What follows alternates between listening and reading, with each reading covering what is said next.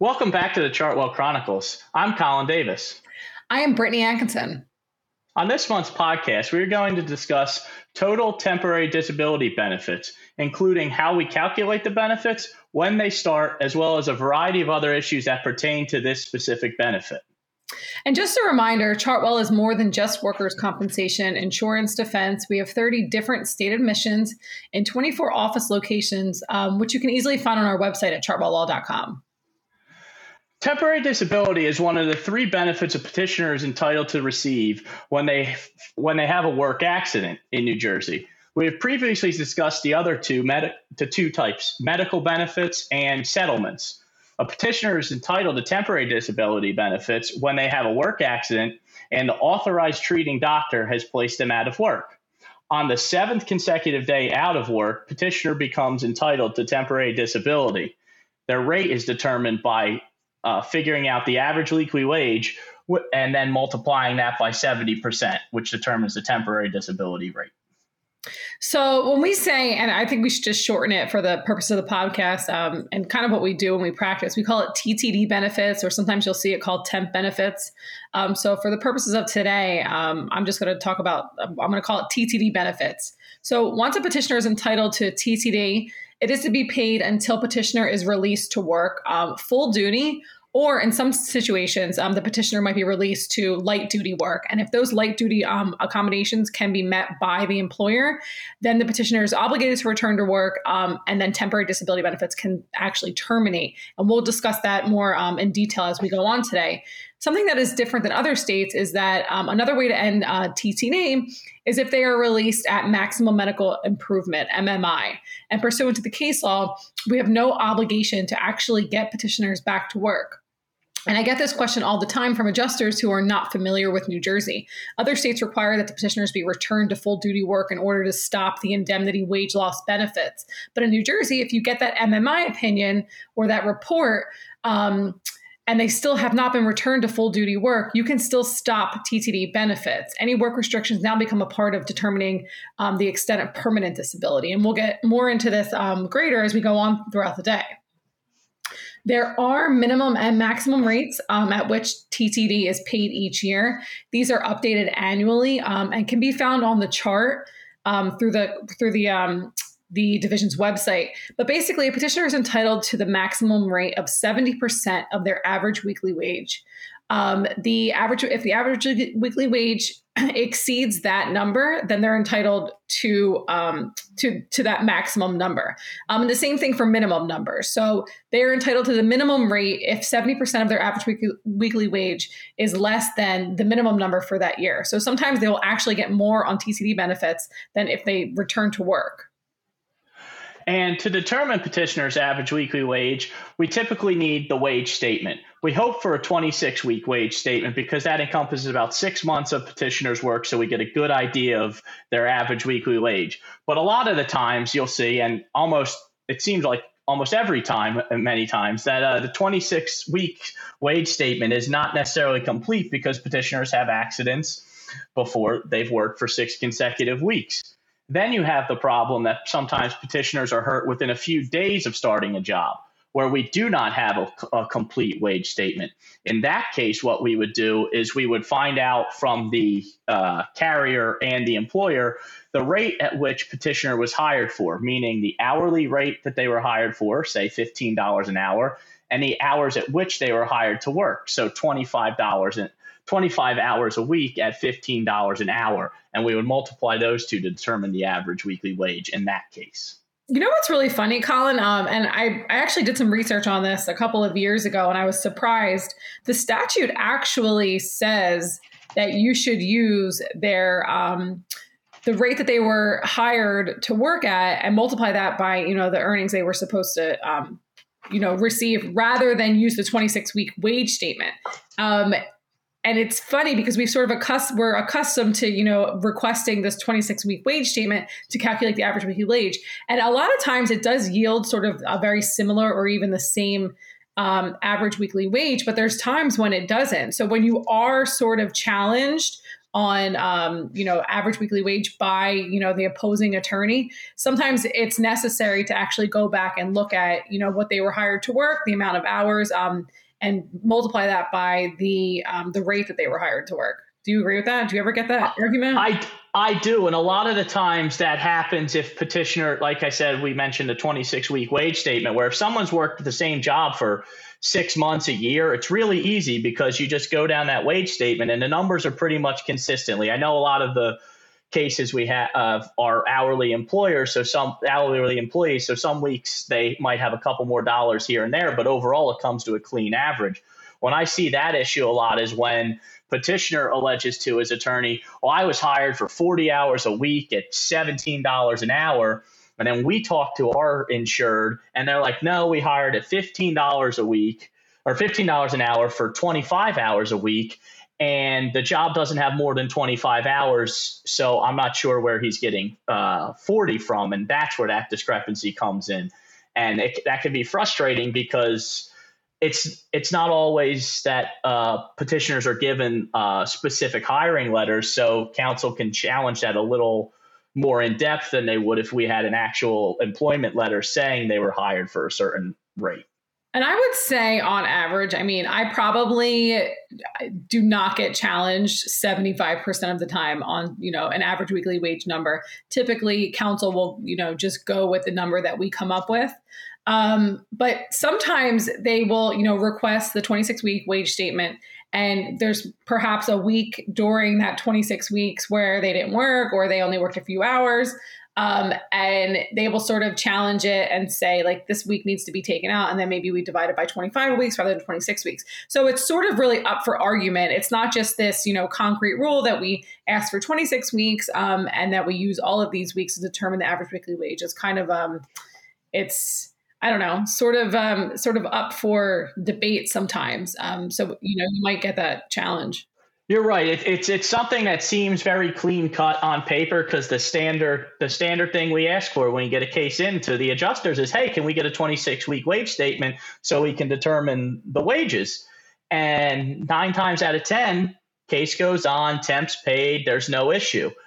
But there is that few times where petitioner is hurt really early into a job, or as you mentioned, they work two solid weeks, have 3 weeks where there's very limited pay and we don't exactly know why, and then they have a bunch of other weeks that are the same as the first 2 weeks. And counsel a lot of times try to omit those 3 weeks. And I take the position petitioner is an at-will employee. We're taking them at the weeks they work. Those are the hours they work. So that's what we should divide it by. We're not a wage loss state, so it's the hours they work times the weeks they are divided by the weeks they work. I agree. I usually take that position too. What about when they are working 2 jobs and now they want to take the position that their average weekly wage should be based on them being out of work for both jobs and not just the job that they were injured at? So now we have this insured. It's a compensable injury. They're injured while working for our insured, but they were also working for another company. And now because they're out of work for our company, they're not out of work for the other company. In what situation would you, well, I guess my first question for you, Colin, is have you ever gotten that argument? So that happens a lot of the times with part-time people who have full-time jobs and then also happen to have a part-time job, and they get hurt at their part-time job. And usually the full-time and the part-time jobs are similar type of jobs. They're like a delivery company, maybe landscaping or something along those lines, where you could work 2 jobs. But sometimes you have someone who works a regular desk job 48 hours a week, makes a really good salary, but they also happen to have a side job where they work at a couple hours a week, and their rate would be incredibly low. They'd be at the minimum rate, and they're out of work. I will see a lot of that's when I see petitioners counsel try to argue that they should get the rate of their 40-hour a week job as opposed to their 15-hour a week part-time job.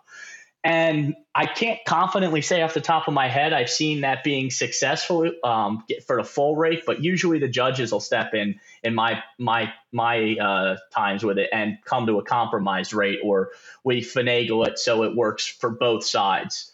So while we concede a little bit to pay more, we don't have to pay that full rate. I agree with that. And the part-time job does make things interesting too, which we'll touch on in a little bit when we talk about accommodating, because you might not be able to be accommodated on your part-time job, but you could work your full-time job because it's a less strenuous job. That's definitely something we have to get into later, partial temporary disability benefits. And when we talk about accommodating light duty work, we should definitely touch on that, because that's an important issue. And there's some relevant case law out there that not everybody really knows about that sort of controls the issue. Right. And I know you had mentioned earlier the mins and the maxes of temp where you're entitled to that. And we'll use the 2022 rates to keep this simple. So in 2022, the maximum TTD rate is $1,065, which means you're entitled to the max rate of temp if your average weekly wage exceeds $1,521.43, because anything over that number times 0.7, which is how we determine the rate, exceeds $1,065. The minimum rate for 2022 is $284. And you're entitled to the minimum rate if your average weekly wage is less than $405.71 a week, because anything less than that multiplied by 0.7 is under the minimum rate. So a lot of times, this you see more often than the max rate, I find, at least in my experiences, because it'll be close. And so petitioners will actually make more money on temp than they do in their regular job. And that can cause some issues too when petitioner is at MMI or goes back to work, because they know they can get more money and they try to keep themselves out of work longer sometimes. What do you see that? Yeah, I sort of see that with like malingering. And I get the question all the time from, a lot of adjusters who just start New Jersey, and, they're sort of very surprised that, hey, their average weekly wage is $100. Why am I paying them the minimum $284? And the reason is it's statutory. It's sort of written in the law, and we're never going to win on an argument to pay them less money. Right. And then, as I had mentioned previously, the other way, in the standard way, is the 26-week wage statement. So you would take, say the petitioner's average weekly wage was $800. We'd multiply that by 0.7, and that gets us the compensation rate of $560. So that's the rate. If you make $800 and your average weekly wage, you would be entitled to temporary disability at the rate of $560 an hour, or $560 a week. Sorry. Yeah. So let's talk about when to pay out TTD benefits. And we sort of touched on this a little bit already, but the injured worker has to be out of work for 7 consecutive days. Does that include weekends? Does that include Monday through Friday? And I think that all really depends on what type of job that you have. If you have a job where you are working Saturdays and Sundays, you're working weekends, or, perhaps you have a job where you're working, Wednesday through Saturday. We see a lot of, warehouse workers that work, the night shift through those particular schedules. But it has to be 7 consecutive days that you're held out of work. Once you hit that seventh day, you are entitled to temporary disability benefits retroactive to the first day that you're taken out of work. If you are released to light duty work, and again, we already touched on this a little bit, but if you are released to light duty work and your employer can accommodate your light duty work restrictions, you can terminate temporary disability benefits. Now, when I say they can accommodate the work restrictions, the burden is on the employer. It's on us to prove that the petitioner was offered a light duty job within those restrictions. So I always, and I will harp on this until I'm, red in the face, send a letter out, send it certified, return receipt. Make sure they sign for that letter, and you get the green card back, because we will have to prove, if there is a dispute, that they were offered a job within their light duty restrictions. If they choose not to return to work, they are still not entitled to temporary disability benefits. And I completely agree that the return to work letter is huge, because a lot of the times it takes a little while to get the doctor's notes anyway from the doctors. So we end up paying temp a little bit longer than we want to sometimes anyway, by a week or two. And then we get that doctor's report saying MMI or light duty. As soon as we get that, if we can find, if it's released to full duty, get the letter out immediately. If it's light duty, say no lifting more than 15 pounds, we want to be able to immediately contact the employer and say, hey, can you guys accommodate this? Because the quicker we can confirm we accommodate this, the quicker we can get out that return to work letter and get them back to work and stop paying temp. Now, assuming we get the return to work letter out. So here's an example, Britt. So petitioner was placed at MMI last week or a week and a half ago on September 10th. We got the return to work letter out on September 15th, and petitioner received it today. When would you say you stop temp in that regard? I think any judge in the division is going to make you pay temp up until they received that letter. And I've made this argument many of times because, I have, obviously I'm on the other side. So I'm going to argue that temp is due or temp can be cut off as of September 10th in that situation, because that's when the letter went out. But I always lose that argument, because how were they supposed to know? I also have been in situations where if you relay the information to us, we can immediately call opposing counsel and say, hey, listen, the employer can accommodate light duty work. I would suggest that the petitioner call their supervisor immediately. So now we've put them on notice. They can, that there's a job available. And now we have a much better argument to say, look, temp ended when I made that phone call to counsel saying, listen, there's light duty available. So I don't care when the letter got there. We just need to be able to basically establish that that petitioner received this information and that they're aware of it, and that they can't, get on the stand later on and say, well, I didn't know that there was this job duty or this job offer available for me. Well, right. And I think that it's a much easier argument for us to make when petitioners return to full duty, because almost every doctor we have petitioners see these days get the quick note that as counsel always sends over to us with the restrictions. So I hate the petitioner's argument when they're like, oh, I was released to full duty, but I didn't know if I could go back to the job.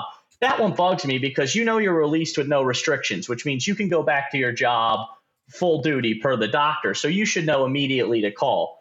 But still, to protect us, we should definitely find out as quick as possible and call petitioner's attorney and have the carrier or the employer send out a return to work letter saying, hey, your job is back. When are you coming? It's the light duty is when it's more important, because petitioners may find out, oh, I'm on a light duty of no lifting more than 30 pounds.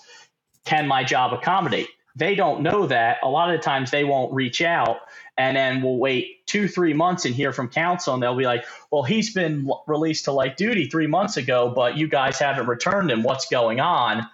And that's when it causes issues where they say they're owed temp for that 3-month period, but our position is they've been on light duty since 3 months ago. And that's a tough argument, because the best case scenario is that judges typically, at least that I've seen, will make us split the temp in that scenario. I haven't won it where, oh, they were on light duty and no temp, even though they found out 3 months later.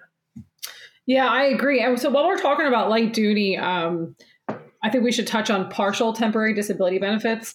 And when I say partial, I talk about when someone returns to light duty, they're more likely than not going to be earning the same amount that they were before their injury, because they're working in a light duty position, which often means less hours, maybe less days a week, less time. So they're earning a little bit less than they would have pre-injury. There is no binding case law on this issue. But at the same time, with that said, there is no judge in the division that wouldn't make respondent pay partial temp. And when I say partial temp, paying the difference between what they would earn in TTD benefits and what they are earning on the light duty job. So they're going to make the respondent basically make up the difference so that they're earning at least what they would be earning on temporary disability benefits. Do you agree with that, Colin? Right. And I think an easier way to put that is, so you were working a 40-hour job before your injury, and then you were placed on light duty, but the job can only accommodate 20 hours of light duty. a lot of the times, so they can't accommodate the light duty equivalent to your pre-injury job. So a lot of the times the judges will say, okay, he was working 40 hours. You can only accommodate 20, so you have to pay the difference of 20 hours. That's typically what happens. I've noticed. I'm not sure if you've been able to win an argument when it's that big of a discrepancy. Well, do you know what's funny? I very rarely get challenged on this. I never get the call saying, well, you owe my guy partial temp because he's only back on light duty and he's not earning as much. It's very rare that that this is brought up and becomes an issue. I don't know. Do you find that you're always paying partial temp, or maybe it's my venues? I don't think it comes up as often as it could. And I think it goes back to what I had mentioned earlier. A lot of these jobs aren't 40-hour-a-week jobs. They're 20-hour, 25 hours. So if you were working 25 hours pre-injury, but we can only accommodate you to 22, no judge is going to say, oh, you owe the 3. It's within reason. But like if you're 40 hours and you're only accommodating 20, it's when it's a big discrepancy. But a couple hours, that's why I think we don't see it as often as it on paper. It sounds like you should. Yeah. So let's sort of move into when you cut off TTD benefits. We talked about this. You cut off TTD benefits when there's two ways: when the petitioner is returned to full duty work or they reach maximum medical improvement. It doesn't have to be both. It only has to be one of them. You need one of these to cut off temporary disability benefits. And again, if with the light duty restriction exception, if the light duty restrictions can be accommodated, you can also cut off temporary disability benefits. So once once you get that MMI note or that return to work note, you are safe to cut off benefits. You don't have to do anything with the court. You don't have to, I know in a lot of other states, you have to, look for the court's permission to terminate temporary disability benefits. You don't have to do that in New Jersey. You can just unilaterally terminate temporary disability benefits at that point. I would suggest, and I always do this with all clients, keep track once you start seeing, medical treatment come to a close. Keep track of your notes, because it's very difficult to get reimbursement for an overpayment of temporary disability benefits. What we will typically do when we see an overpayment of temporary disability benefits, we will, note the file, and then at the conclusion of the case, try to seek reimbursement for it. There's many judges that just won't allow it. And again, any settlement has to be approved by a judge in New Jersey. So you can sort of negotiate it within your settlement. But again, if opposing counsel is challenging you on, getting reimbursement for the overpayment of temp, it's going to be very hard to convince the judge to give it back to you. Right. And the biggest problem with that is because it's sent to petitioner, they just think the check they're still entitled to it, so they cash it. So the check is gone. If we catch it before the check is cashed and we can cancel the check, that's one thing. But as you alluded to, any judge I've had has never given me, if say we overpay temp by $2,000, they've never given me a dollar for dollar credit back on any settlement. I think the best I ever did was a 50% split. But even that was an uphill battle. There were a lot of extenuating circumstances in that specific instance. But most of the time, you're probably getting it back at about a third of what's overpaid. And if it wasn't a significant overpayment, like I feel like none of my judges would consider 1 to 2 weeks a significant overpayment. So they would just say, you didn't stop it on time, that's on you. But when you get to a month, 2 months, that's when they'll work with you a little more. Yeah, and it does really add up. And I've actually had situations where opposing attorneys will make a claim for temp because the petitioner wasn't aware that they were discharged. They weren't aware that they hit MMI. They weren't aware they returned to full duty work. I mean, I don't know how honest of an argument that is, but I've gotten it several times. And let me tell you something. I have lost because, there's the judge is looking at it saying, well, how's this person supposed to know that they were to contact their supervisor to return to work when they didn't even know that they were released to return to work? So, and again, you can compromise and negotiate it into a settlement, but, the judges are going to sympathize with the petitioners in that regard. Right. And another way, there's two other ways to stop temp or that a petitioner wouldn't be entitled to temp. The first, this one's easy. It doesn't take too much to grasp why it's the same. So if a petitioner returns to full-time academic studies, that's considered equivalent to the ability to work and would terminate TTD. And the New Jersey courts have been pretty clear on that. Now, one credit class, you're going to probably have a hard argument. What that case was more related to was a full-time student, so 12 plus credits. And I feel we could probably knock it down a little further too, depending on the situation. But returning to college essentially puts you back at full, puts you back in the workforce, I should say. Yeah, we see it a lot with in the summertime. People have summer jobs, and then, after the summer, they go back to school, but they've sort of been on this temporary disability,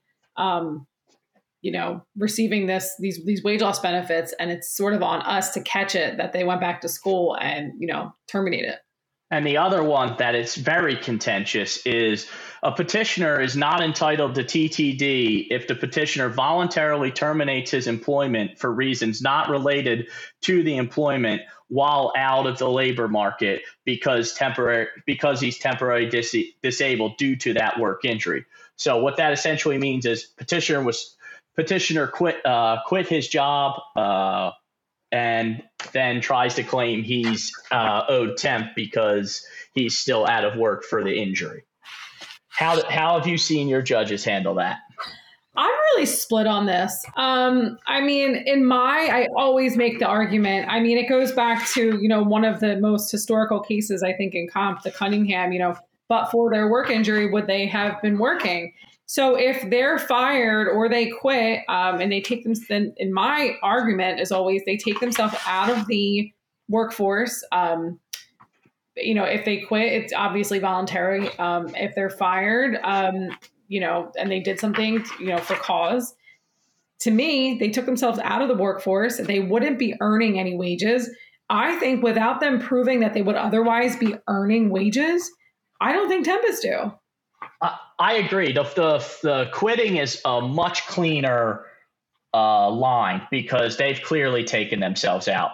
The getting fired, getting laid off, that's tough because a lot of the times, although a lot of these people are at-will employees and they're not being fired related to their work accident because they have write-ups, lateness, just not showing up to the job, I've had judges say I should still pay because petitioner's counsel come and say, well, he's going to say he was taking sick days and couldn't show up because even though he's on light duty or full duty, he's still struggling and can't work within those restrictions, even though the doctor says he's able to. I agree. And I struggle with the judges on this because to me, it's very clear that, they're not entitled to temporary disability benefits. I do find that when they are terminated before being taken out of work, that we have a much stronger position to not pay temp. So they're working, they're injured, they go to Concentra, they're maybe doing some physical therapy, they really haven't seen the orthopedist yet. And in the meantime, they're terminated for cause for whatever reasons, unrelated to the work injury. And then they go see the orthopedist and then they're taken out of work. I win the argument in that situation much more easily than I do the when they're fired after being taken out of work. I agree that for sure. It's much easier because you're already out of work and then you're fired. That's a harder thing to sell that you're unemployed, not related to your work injury when you're already out. The one where it gets tough, I will say though, is you've been on your full duty, you're getting treatment, you're fired, then down the line you have a shoulder surgery. I've had judges say pay temp there because they're like, he would have been out of work anyway because of this. So you just pay it for that period till he's back to light duty, and then you can stop paying it. I know, and I get that all the time. And to me, it just doesn't make sense. It's not consistent with what the law says. But I agree. I do agree. Here's another example, and I've actually gotten pushback from some other people in our office on this, Ed, because I'll tell you my position in a second. So petitioners getting temporary disability, and they go on a 2-week vacation of their own. And do you pay temp or do you not pay temp? My position is you do not pay temp because they voluntarily took themselves out of the workforce.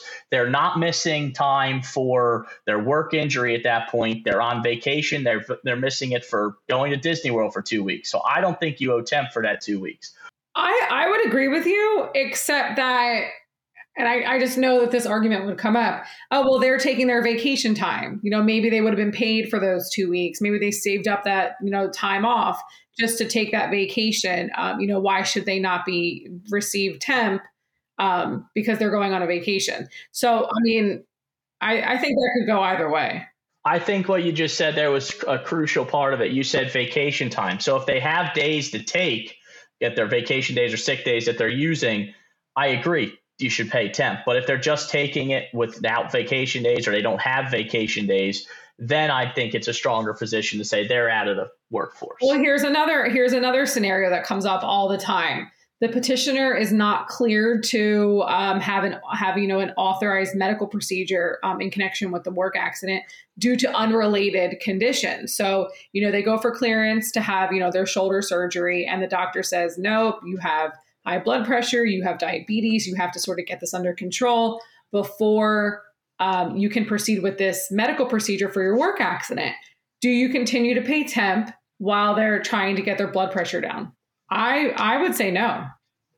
I have won that argument saying no, and I've said to the carrier, let's concede and continue to pay. And it was solely predicated on the way the report was written about the underlying unrelated issue. So I had a lady with a heart issue that the doctor basically said, there's 0% chance she's getting this under control in a reasonable time because she was smoking, drinking, had high blood pressure, where it was going to take her years to get this under control and be cleared for the surgery. That case, I was successful saying no temp. But one where all they have to do is get a quick CT scan or an echocardiogram, and they can do it within a week or two. I've seen the judges say, hey, keep paying temp because they're getting through this quickly. That's I think where the argument lies, how long it takes to get them to get clearance. I've had cases in the past where it's been years that they weren't able to proceed with a medical procedure. I think that would be, extremely unreasonable for a judge to make somebody, make a respondent pay years of temporary disability benefits, while they got a sort of, unrelated condition under control. Right. I actually think this flows into another one where we're providing everything we should, authorized treatment and temporary disability. And then petitioners decide to either not show up to exams, not show up to PT or MRIs, or erratically attend exams. When do you cut temp, or when do you recommend cutting temp, or I think your judges see it when they're not complying with treatment? So I always have this rule in my head with, 3 appointments that is not supported by the case law. It's just sort of my own thing. So 2 missed appointments, file a motion to dismiss. 3 missed appointments, terminate benefits. I think that's a reasonable amount of time for the petitioner to get back on track with. Once you let them know and let their attorney know, to get them back on track and without cutting off benefits. But after that 3rd appointment, I mean, I can't see any judge making you continue to pay. Well, I have actually been successful, like you said, the motion to dismiss, where while I file the motion to dismiss after the 2nd exam, I don't get a order granting a motion to dismiss, but I will get an order saying if petitioner doesn't attend the next exam, temp is cut and we move to perm because she's just not complying. So while we don't get the full dismissal, we at least get it cut off hard. We have a hard date, and then I've also been successful too, where it's okay, she's missed 2 exams, she attends the 3rd one, but I'm not going to pay temp till she attends the 4th one, and we'll pay retro from the 3rd temp forward just to cover us. And a lot of times counsel will agree with that too, because they're like, look, she missed 2 or 3 exams. Let's just make sure she stays consistently attending. And if it's a decent petitioner counsel, they'll agree to that. But sometimes they'll want it instantly on the day they attend that 3rd exam. Yeah. And I think it all does, it's all very, case specific, because I think there's situations, where And I mean, I don't know how many excuses they can come up with. Their car broke down. They didn't have a ride. They don't, their mother is sick, something like that. I mean, you're going to sympathize here and there. But to me, missing 3 exams in a row is a bit much. So I sort of always make that my cutoff.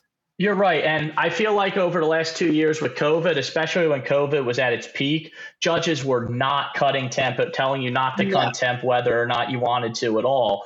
The other thing is now we're starting to get back to normal flow. They're being a little more back to what it was pre-COVID. But those were even frustrating too, because a lot of the appointments were being done like virtual. Right. So they couldn't make these virtual appointments. They couldn't, comply with treatment that was basically telehealth, and we're being forced to pay temporary disability benefits. Right. And a lot of these scenarios that we just described typically come about if we don't agree or counsel gets a little trigger happy. They file a motion and we have to make these arguments while it's sitting on a motion, which makes it harder because we're already complying with authorizing treatment, and there might have been a slight delay in temp. What do you see, and I get this a lot, petitioners reserving their rights to retro temp? So they file a motion for a closed period of temp because the statute says you're not entitled to temp unless you're actively treating and placed out of work by an authorized doctor. But I'll get a lot of motions where petitioner is hurt in July, out of work till September 1st, and the motion comes due to September 30th, and he's already at MMI, back to work, and they'll reserve their right to retro temp. And a lot of times the judges are entering orders to pay immediately and not kicking it to the end of the case like they should, I find. But I don't know about you. Well, I mean, I feel like lately they are, but I'm also getting a lot of orders which say like, okay, respondent agrees to issue a voluntary tender, fees to abide. Well, if we're agreeing to pay a voluntary tender, why are we going to, be stuck with counsel fees at the end of the case? So right. I'm getting a lot of those orders. So it's, they're just sort of, coming up with, this is the resolution, this is what's going on. I'm like, well, the resolution was the respondent agreed to pay a voluntary tender to, settle it. So right. And the reason why we would pay a voluntary tender is so typically we'll get a motion, petitioner won't have been paid temp for 3 to 4 months is what they're alleging. Well, while we only have 30 days to answer or 21 days to answer the motion, 30 days before it lists, a lot of these judges are calling us much sooner than that these days. So it's easier to say, okay, petitioner may be owed 4 months of temp. We're willing to pay a voluntary tender, which is worth about 2 months of temp, and we'll figure out the issue. That covers both sides. It gets petitioner money. It gets us back on the judge's good side, even though we were never really on their bad side. And it gives us time to say, okay, we didn't actually owe it for 4 months. We only owed it for 3.5, and this is a compromise. And then they can argue for the rest of the temp at the end as well. That's typically when I use the VT argument. Is there another way or is that how you do it? Yeah, that's typically it. And a lot of it comes from, that light duty job. And they're saying, they weren't offered it. They were offered it. Do we owe temp? Do we not owe temp? The VT sort of gives us some time to really investigate it and see, whether a letter actually went out, whether, the petitioner was aware of it, whether, we can get a statement from a supervisor or someone from HR that called out to the petitioner to really, give that, offer that job. So it just gives us some time to investigate. I have one last example. So this can go twofold. Either we never provided authorized treatment, or we provided authorized treatment and petitioner's placed at MMI. He then goes and gets unauthorized treatment and is placed out of work, and counsel argues we still owe temp. How do you feel about that? So wait, I think you need to say this again. I'm sorry. Sure. Either he was unauthorized treatment the whole time, or we provided treatment to MMI and he's under unauthorized treatment now, and that doctor says he's out of work. Do you pay temp? Oh, I mean, That is very case specific. I mean, do you have an MMI opinion from, an orthopedic surgeon, or do you have an MMI opinion from, a doctor over at Concentra? I think you're really going to need to rely on, how credible your MMI opinion is there and your return to work note is there. That kind of situation, I think, is really going to depend on your judge and also your actual case. But I mean, I would say no. I would say you reserve the right to get your own exam and to determine what, with another doctor to see if they're out of work. Right. I agree. I think we have a very strong argument in that sense, but I do get nervous sometimes when I see that argument, because usually it's followed by a motion. Mm-hmm. And their motion comes with just a hired gun IME, and it says all sorts of treatment, even though none of that was ever even talked about by the authorized treater. And we have to go to a tie-break doctor with most judges. And a lot of the times that tie-break doctor might not side with us, and they place him back out of work and we're paying temp again. And that can be frustrating. So it is very case specific, but that tends to be what happens. We end up at a tiebreaker and risk having to pay again. Yeah, I don't like unauthorized treatment. It can, swing out of control so easily. Yeah, unauthorized treatment, a lot of the times you do get the motion and it'll get cleared up pretty quickly and we'll get them into authorized treatment. But it does get questionable in that scenario. And I've definitely had people argue that they're entitled to temp with their unauthorized doctors, which I find to be ridiculous. And we'd like to thank you for joining us on our latest episode of the Chartwell Chronicles. We look forward to having you join us for future podcasts. And please subscribe and join us for all future episodes, and subscribe to the podcast wherever you get that. And we look forward to seeing you in the future. Thank you.